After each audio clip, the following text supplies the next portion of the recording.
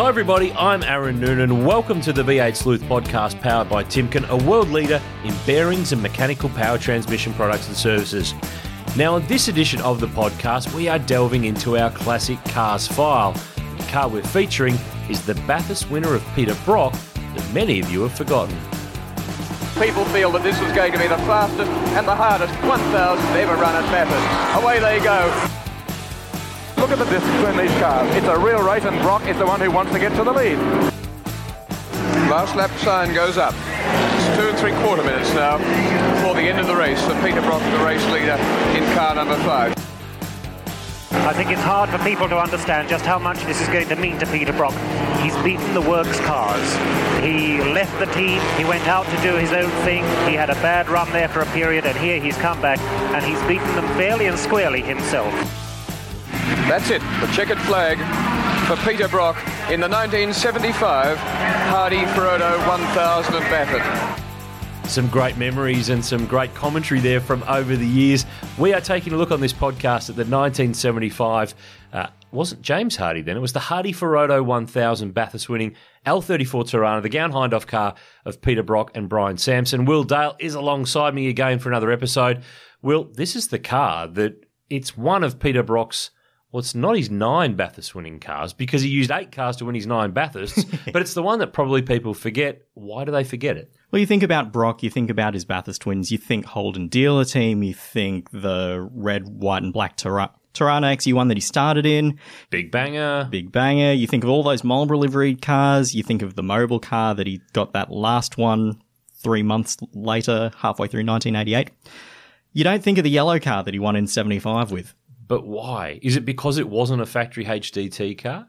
Or is it the fact that it's not around anymore? It's not visible. It's not in your face. You don't see it in a museum. You don't see it at a Muscle Car Masters or a collector car event.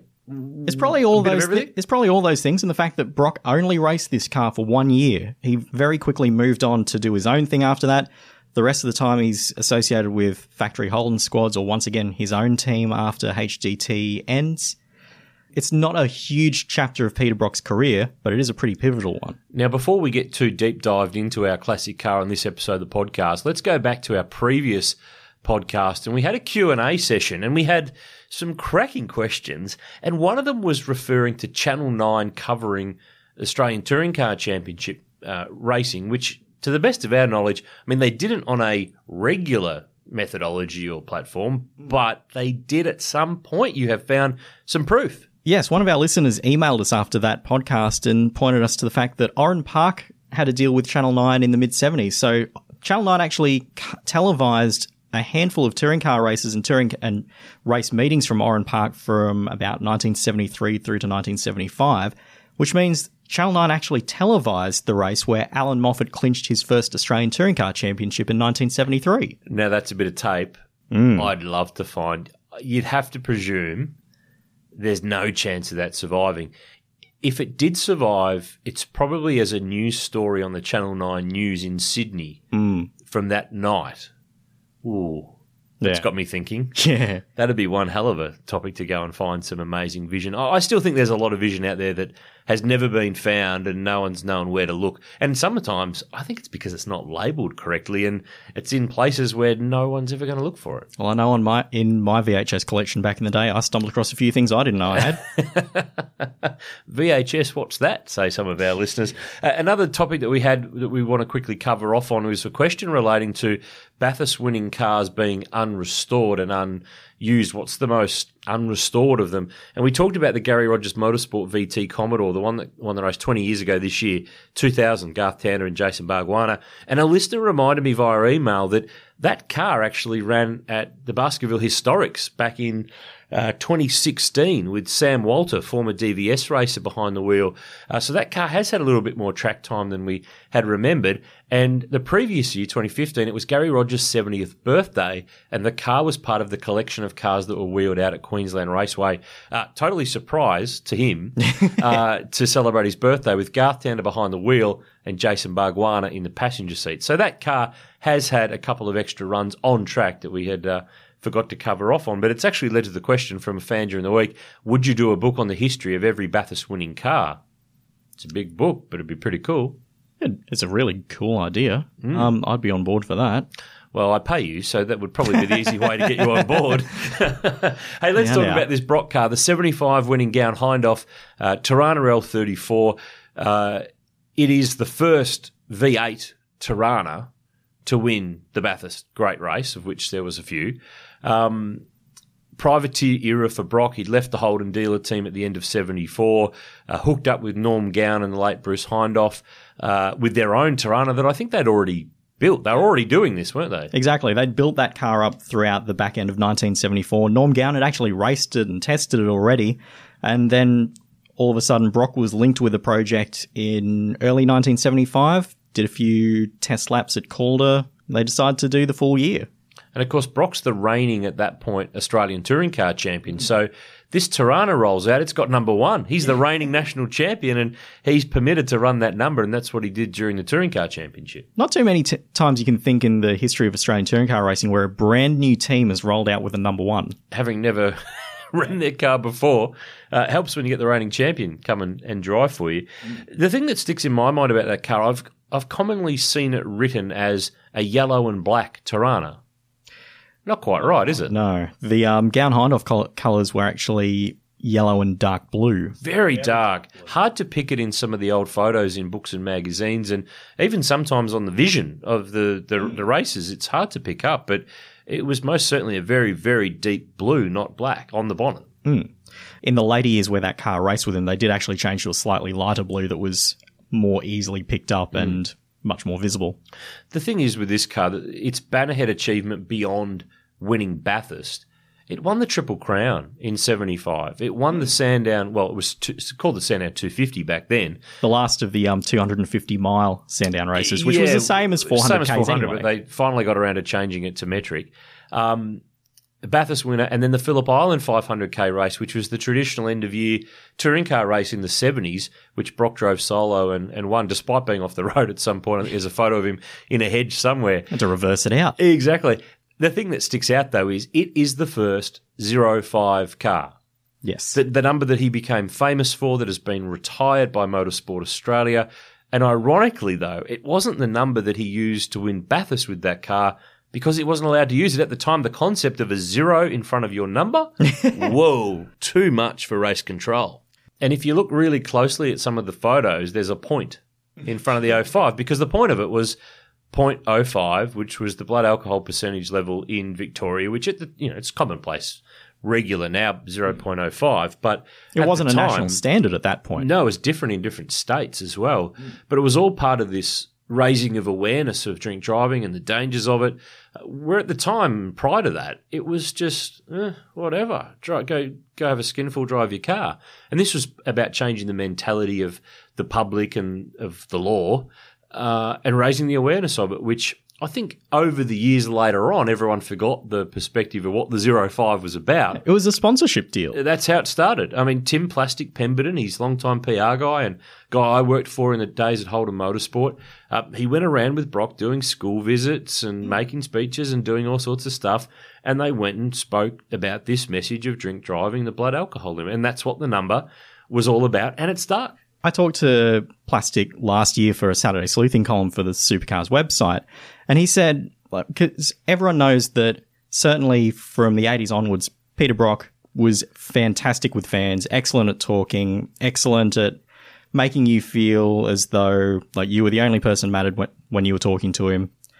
I talked to Plastic about Brock back in the day, whether he was always like that or whether that's something that evolved over time. And he said in those early chats, you could see that Brock had that sort of nature where he could talk to a crowd and really connect and be very articulate, but he was still a bit rough around the edges and still not fully comfortable in front of big crowds, and they worked on that, and that's essentially what built the Peter Brock that we remember today, the legend that, was so good with fans. Now, remember that race of Bathurst 75, so Brock's done the Touring Car Championship, which has been won by his old teammate, Colin Bond, in the HDT L34, which it was Bondy's first year of running the championship in terms of the proper whole Australian Championship. In the previous years, Brock had done that for the team, and Bond had been their Sydney guy who would do the Sun 7 Series, whichever rounds of Australian Touring Car Championship were at, say, Oran Park or Amaru. Toby Lee series. Yeah, and of course he was busy with the rally program as well. So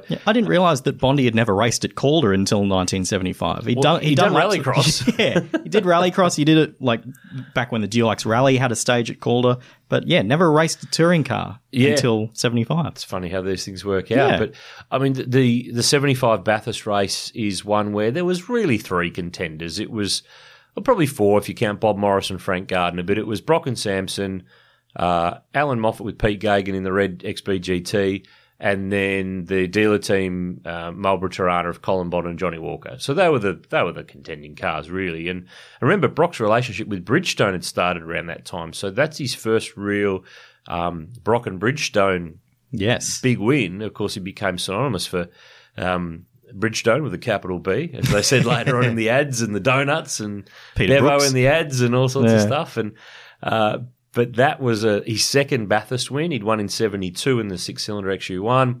He'd left the factory team. He was out on his own. He was, doing his own thing, and ended up winning that race through basically a pretty dedicated, level-headed kind of a job. And he and Sampson had driven together the previous year. They should have steamrolled them in 74. They were 6 laps in front. And it broke. So, and that was at lap 120 or thereabouts. So they were a fair way into that race. So they kind of got one back on the mountain that they had been owed from the previous year. We'll get back to the podcast in just a moment, but I wanted to quickly tell you about our good friends at Timken, a world leader in bearings and mechanical power transmission products and services. Now, you might know their name and recognise their logo, but did you know that Timken bearings are used in some of the world's largest wind turbines? Some standing as tall as 260 metres, that's almost twice the height of the Sydney Harbour Bridge, and with rotors as big as 220 metres in diameter. That's almost the distance from the start line to Hell Corner at Mount Panorama. Now, these rotors turn on big shafts, and at each end is a massive Timken tapered roller bearing, the biggest one with an outside diameter of 3.425 metres. That's about 3/4 the length of a supercar race car. The bearings have to be perfectly reliable in withstanding massive loads and in extreme conditions like in the North Sea, where a single turbine is expected to produce enough renewable sourced energy to power 16,000 European homes year-round. We'll bring you some more cool facts about Timken in each episode of the V8 Sleuth Podcast this year. Now, it's back to the podcast. The tale gets really interesting in the history of this car since, because it's one of the cars that, as we said on the start of the pod, it's not out there. You don't see it because it doesn't exist anymore. And the story was that it was written off in a road crash in Tasmania, but who and when and how, to me, was always a bit of a mystery until a few years ago for Australian Muscle Car magazine, I found the guy who wrapped it around the power pole and the tree back in the day. His name's Michael Rowell. He's these days the director of a transport company on the Gold Coast. This is about 3 or 4 years ago, maybe 5 years ago, in fact, that I tracked him down. I just wanted to get to the bottom of what really did happen to this car. And quite frankly, it's a half and half story, because half the car ended up somewhere and half of it ended up destroyed. So you're telling me there's half a chance? There's half a chance that there could be a car out there. But, I mean, after Brock won 75, he did the Team Brock thing for 76. But this car continued on with Norm Gown and Bruce Hindhaugh, though, the following year, didn't it? With some interesting drivers. Yeah, so Frank Gardner, legendary Australian racer, only made 2 touring car championship starts over the course of his extensive career. First was in 1975 in a Bob Jane car at Calder. His second start was at Sandown in 1976 in this car, in the same car that Brock had raced the previous year. And he finished, I think, off the top of my head, 3rd in that event. Ironically, that was the same race that was the debut event for Team Brock and Peter Brock in that other Torana. And Brock, and we're jumping sides here, but the car that Brock bought to get himself going in 76 was bought from a privateer driver who was Wayne Mitchell, whose son Sam ended up playing for Hawthorn in the AFL many years later. So all these little weird links of history and football and motor racing. But so it raced on in 76, but Colin Bond has a tie into this car as well, because there was a famous accident at Amaru Park in 76 at the touring car round where Alan Grice got together over the top of the hill on the first lap with Colin Bond. Sent Bondy spinning in front of the pack, and most of the field made it past, but then was it Bob Skelton? Yeah, I think ploughed in there. Yeah. And it all got pretty nasty and messy, but it was a 2-heat round. So for the second race, Bond took over the Gown-Hindhaugh car and started from the rear of the grid. So one of those unique situations where a driver swapped cars mid-round. And Bruce Hindhaugh had gone pretty well in that first heat. He came home fourth. Yeah, it's one of those unique parts of championship history where cars have been shared in races other than endurance races, where it's obvious that there's 2 per car. But after that all ended, it ended up in Tasmania with a bloke called Roger Stanley who raced it as an L34. If you find some old photos, it was still in a yellow, but it had a lot of splashes of green on it that made that car look quite distinctive. And that's where later on Michael Rowell purchased this car. No engine. He got a motor built up for it, and he straight swapped him an SLR 5000 road car Torana for it.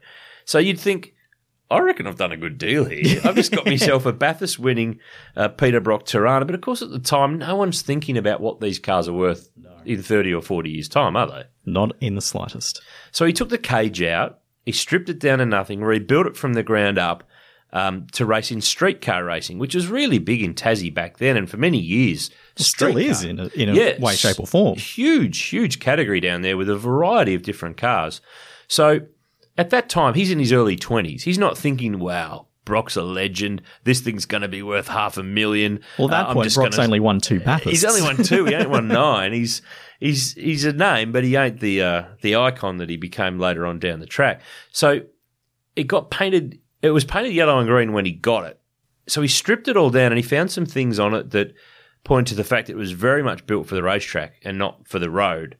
So he could see some of the things that Gown-Hindhaugh had done with the car. He said every part of the body was seam welded. They'd pumped foam inside every cavity where it was seam welded too. And the door pillars were all foam filled as well. So it had a fair bit of race about it. None of the brackets for exhausts, all the excess stuff was removed, no sound deadener. So it was pretty clear what this thing was going to be from when it started off its life. So he made a really good show car out of it.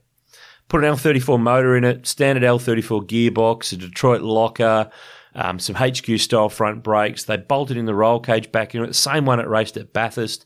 And it was all pretty much there as it raced. You would say like a nice car. It sounds like a really nice car. So he bought it in around late 77, and he was convinced what to do with it because of Gene Cook. Remember Gene Cook that raced Toranas in Tassie and then NASCAR later on? He had a green car around the same time, and he thought that looks a bit of all right. I might like that. So he raced it in street cars at Simmons and Baskerville for 6 months or so. It was still road registered, which wasn't out of the norm for race cars of the time. So then there was a bit of a drama. He blew the gearbox up about 4 times and they kept stripping front teeth off the cluster. So he put a top loader in it and that fixed that sort of a drama. But then there was a bit of a plan and a plot to get him into speedway racing, which he did, and he got a little bit hooked on that because he thought it was pretty good.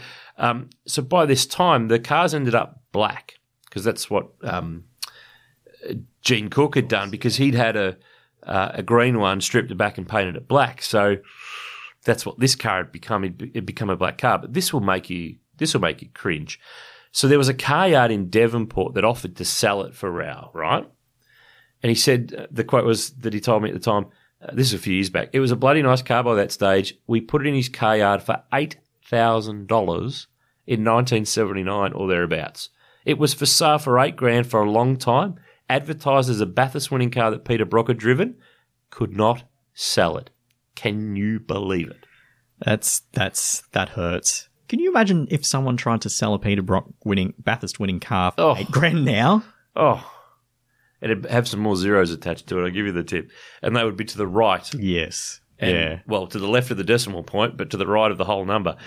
So eventually, though, he couldn't sell it.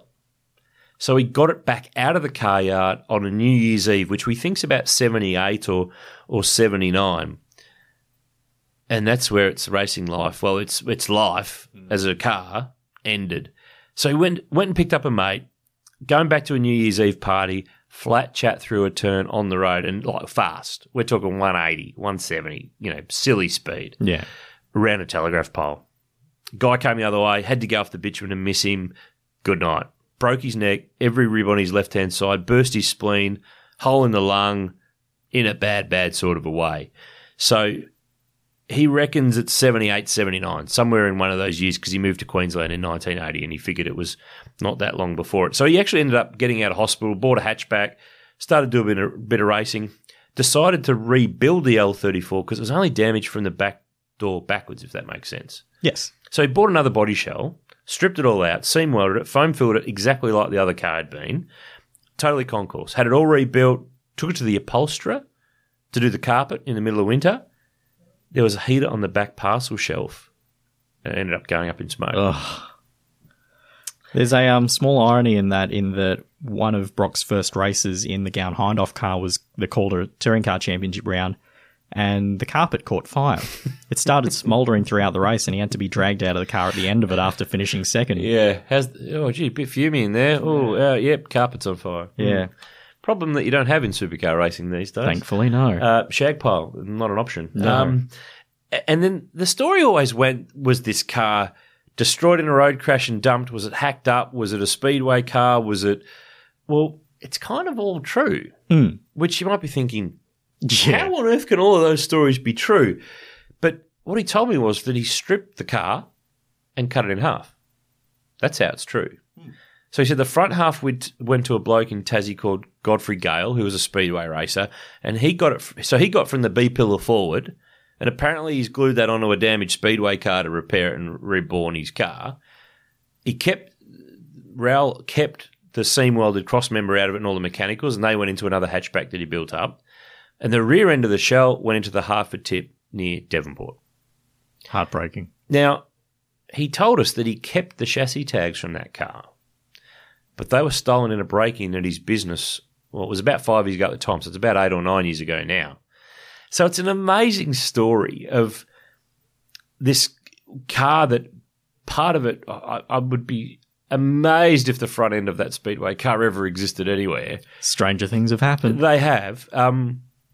And somewhere potentially, and someone may have stolen these as part of breaking in and stealing other things and didn't see the value or know about it, or who knows. But I guess or we could see in a couple of years. So the guys at Motorsport Australia might want to check the chassis numbers of those cars just to check if anything like that ever pops up. But it is a really interesting story as to where a Bathurst-winning cars ended up, and they're the sort of cars that now are coveted. They are the gold for collectors. A Bathurst-winning car of any era, of any type, is a very, very special thing. But it's one of those things that we'll never know about this car because it never made it that far. And as Michael Rowe said to me, he said it's crossed his mind quite a lot of times over the years what that thing would have been worth sitting genuine if it had survived. He said, but at the time, who was Brock? He won 2 Bathursts, not 9. But where it stands in the history of racing and Bathurst and muscle cars, it's the first V8 Torana to ever win Bathurst. Which is a big thing. Big thing. Yeah. Huge thing. It's a Brock Bathurst winner, which adds value. Privateer car, which gives it an element of being quite unique in that there wasn't a million Gown-Hindhaugh Toranas over the time and over the journey. It's just a real shame that piece of racing history is no longer around. It's funny, one thing that I stumbled across when I was doing a bit of research for this episode is that the car has actually been memorialised somewhat in a mural on the back of the old Gown-Hindhaugh premises in Box Hill. Really? So if you... Can we get a photo? We've got to get a fan It's on Google Maps. Okay, so right.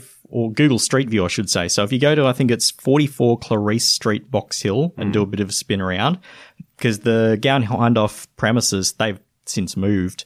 But the building's still there. It's now a kitchen place. Right. And they've got, down the side, they've got murals of kitchens. But on the back is a half-completed mural of the car on its way to winning Bathurst in 1975. So was it only half completed because that's when Google did the imagery and it would be fully completed now? Hard to say. So we need to get someone who's driving past up that way over in Box Hill to take a photo and send it in. Yeah. That's cool. That's something very different. And, of course, it's inspired some tribute cars. There's been some replicas produced of those cars over the years. Remember that when Peter passed away in 2006, there was the replica that ran up at Bathurst that year, which I think Greg Murphy drove off the top of my head as part of the pre-race ceremony with a pile of cars in commemoration. And then 2016, I think we put Mark Scaife behind the wheel of that car as part of the 10-year anniversary of Peter's passing. So, and it's inspired some other cars and other things. And the thing that springs to my mind, remember when Bruce Williams wheeled out his SLR 5000 Touring Car Masters car, it was in that, it's been in AC Delco and other liveries since, but when he wheeled it out, that was the livery it was in, the 75 Bathurst-winning car. And a Brock Bathurst-winning car, what's that car worth today? If it was here, restored, with all the right bits in it, it's easily $500,000 car. Yeah. Comfortably. Better get looking for that front half. Yeah, no. It's so hard to say, but it's one of those things that will keep people talking for many years. But we thought it was an interesting car to focus in on some of the history, where it sits and what it means in the grand scale of Australian touring car racing and Bathurst. And if any of our listeners have got ideas for cars they'd like to hear featured in our classic car episodes, which we do every now and then, we'd love to hear them. Send us a note through the website or through social media. And some of these cars you've read stories about in magazines or on our website, but it's a little different when we get the chance to talk about it because we've got a bit more time and space. And in a magazine, we're limited to word counts and how much room we've got or what photos we've got to go with it. On a podcast, we can just go forever. And it's nice because sometimes when you're talking about these things, you think of things that you either hadn't considered or something that you'd long forgotten pops into your brain, or you just stumble across something that you thought, oh, I didn't know that. And one of the points we made at the front of the podcast, which probably still got people scratching their head thinking, hang on a minute, the maths doesn't work there. 9 Bathurst wins, 8 Bathurst-winning cars. Yes. So one of the cars that Peter Brock drove won 2 Bathursts. The car that he and Larry Perkins drove to victory in 1982, V8 Commodore, was actually serving as the team's number 25 car in the 1983 race when the brand new U-Butte 05 detonated an engine 9 laps into the race. Very early. And under the rules of the time, Brock and Larry Perkins were entitled to move across as a unit into the second car, which had already had John Harvey behind the wheel for the first stint, displacing Peter's brother Phil. Yep. And the 3-driver crew of Peter Brock, Larry Perkins and John Harvey went on to win. So therefore, the one car won 2 of the races, and then the rest, therefore, that's why there's 8 cars for Correct. 9 wins. Yeah. So, and then, of course, that's not counting the cars that he started the 83 and 87 races in. That. So technically 10 and, cars well, to win. they're not the winners. They didn't win. They were retired and gone and blowing engines and out of the mix at that stage. Hey, other great news too that we want to cover off. Our great friends at the National Motor Racing Museum at Mount Panorama. It has reopened last week, so I know they're on limited in terms of how many people they can have inside the venue, but the great news is that our good mates up there, Brad Owen and his team, do an amazing job. The doors are back open there. And the other thing is, before we finish this podcast, we said thank you last week. We've got to say thank you again this week to those who've bought the DJR 40 Years of Cars history book, because it has been a stunning success. In fact, it's been bigger than Ben-Hur, and we're out. We've got none left. The cupboard is empty. It was a big cupboard to start with. We're sold out of our stock. I'm of the understanding that our partners at Authentic Collectibles in Perth are out of stock. The National Motor Racing Museum does have limited stock of the DJR Cars history book. If you've missed out on one, give them a call or pop into the museum. I know that they do have some stock as we record this. There are some stockists as well. Go to the Authentic Collectibles website to find a list of those. If you're on the hunt for a book, that's the best place for you to hunt. We don't have any left here at V8 Sleuth. We've sold the allocation that we had as part of the project, and far quicker than we thought. We've had so much amazing feedback, some really nice emails and Facebook messages and phone calls to the office too, which is blowing me away. It's so nice to hear that sort of stuff, because I know when I went to Bathurst for the first time with V8 Sleuth last year and worked the V8 Sleuth bookshop in the car display in the paddock. It's probably the first time I've really interacted with a lot of the fans and a lot of the people, such as yourselves, who are listening to this, to actually hear direct feedback on the stuff we do and hear all the nice things you think about our products. And it's really nice to hear. We don't get to hear that sort of feedback that often. You usually only hear in life everything that's wrong and everything that people don't like. You don't normally hear what they like or what's right. So, again, thank you very much. We're working on a range of other book projects. The Bathurst 12-hour book is chipping away. It's with the printer now. Our Racing the Line Holden book is also, we're right in the midst of putting the content together for that. The illustrated history, 400 pages of Holden in Australian motorsport, of course. You can including photos of this car. Yeah, the Brock Bathurst-winner. All the Bathurst-winning cars are in there. All the Australian Touring Car Championship and Supercars Championship winning cars are photographed, and it's a really great collector's piece of a lot of amazing imagery from over the years and some very chunky captions that you've been putting together, which we're nearly there on. We're not far away from finishing, but head to our website, bookshop.v8sleuth.com.au, to order any of our products. It's been great going down memory lane with the 75 Bathurst-winning Torana. I think we've all learnt something about that car. It's a pretty cool car in history. If you've got any ideas for classic cars upcoming, send them in through the website or via our social media. And we've got some good chats coming up in the next couple of weeks. I'm going to sit down with Paul Dumbrell, the 2012 Bathurst 1000 champ, and of course he's a shareholder these days of 888 Race Engineering. So does that make him Whincup's boss, but not boss because Whincup's got a shareholding? Co-bosses. Yeah, that's an interesting one. I will pose that question, and we are also going to have a catch-up chat very, very soon with Michael Caruso. Looking forward to having a chat to Robbo as well. But that's us done on this podcast. Again, thank you to Timken for their amazing support bringing you our podcast series right throughout the course of 2020. Will, anything else to say? No, that's me. Oh, that's easy. You're such a good co-host. No, not too hard to deal with. We're done. Another podcast gone. If you haven't heard all our old episodes, go back through the files and have a listen to some of our great chats from over the course of this year and last year. Keep the questions flowing. Keep the feedback flowing too. We'll chat again soon. Do you know how to find the right oil for your car? Now you can find out quickly and easily online, thanks to Castrol's Rego to Oil tool. Simply type in your Rego, select your state, and within seconds you'll know the best Castrol products to unlock the edge of performance in your car. So what's your car best suited to? Just search Rego, the number 2, and oil and find out.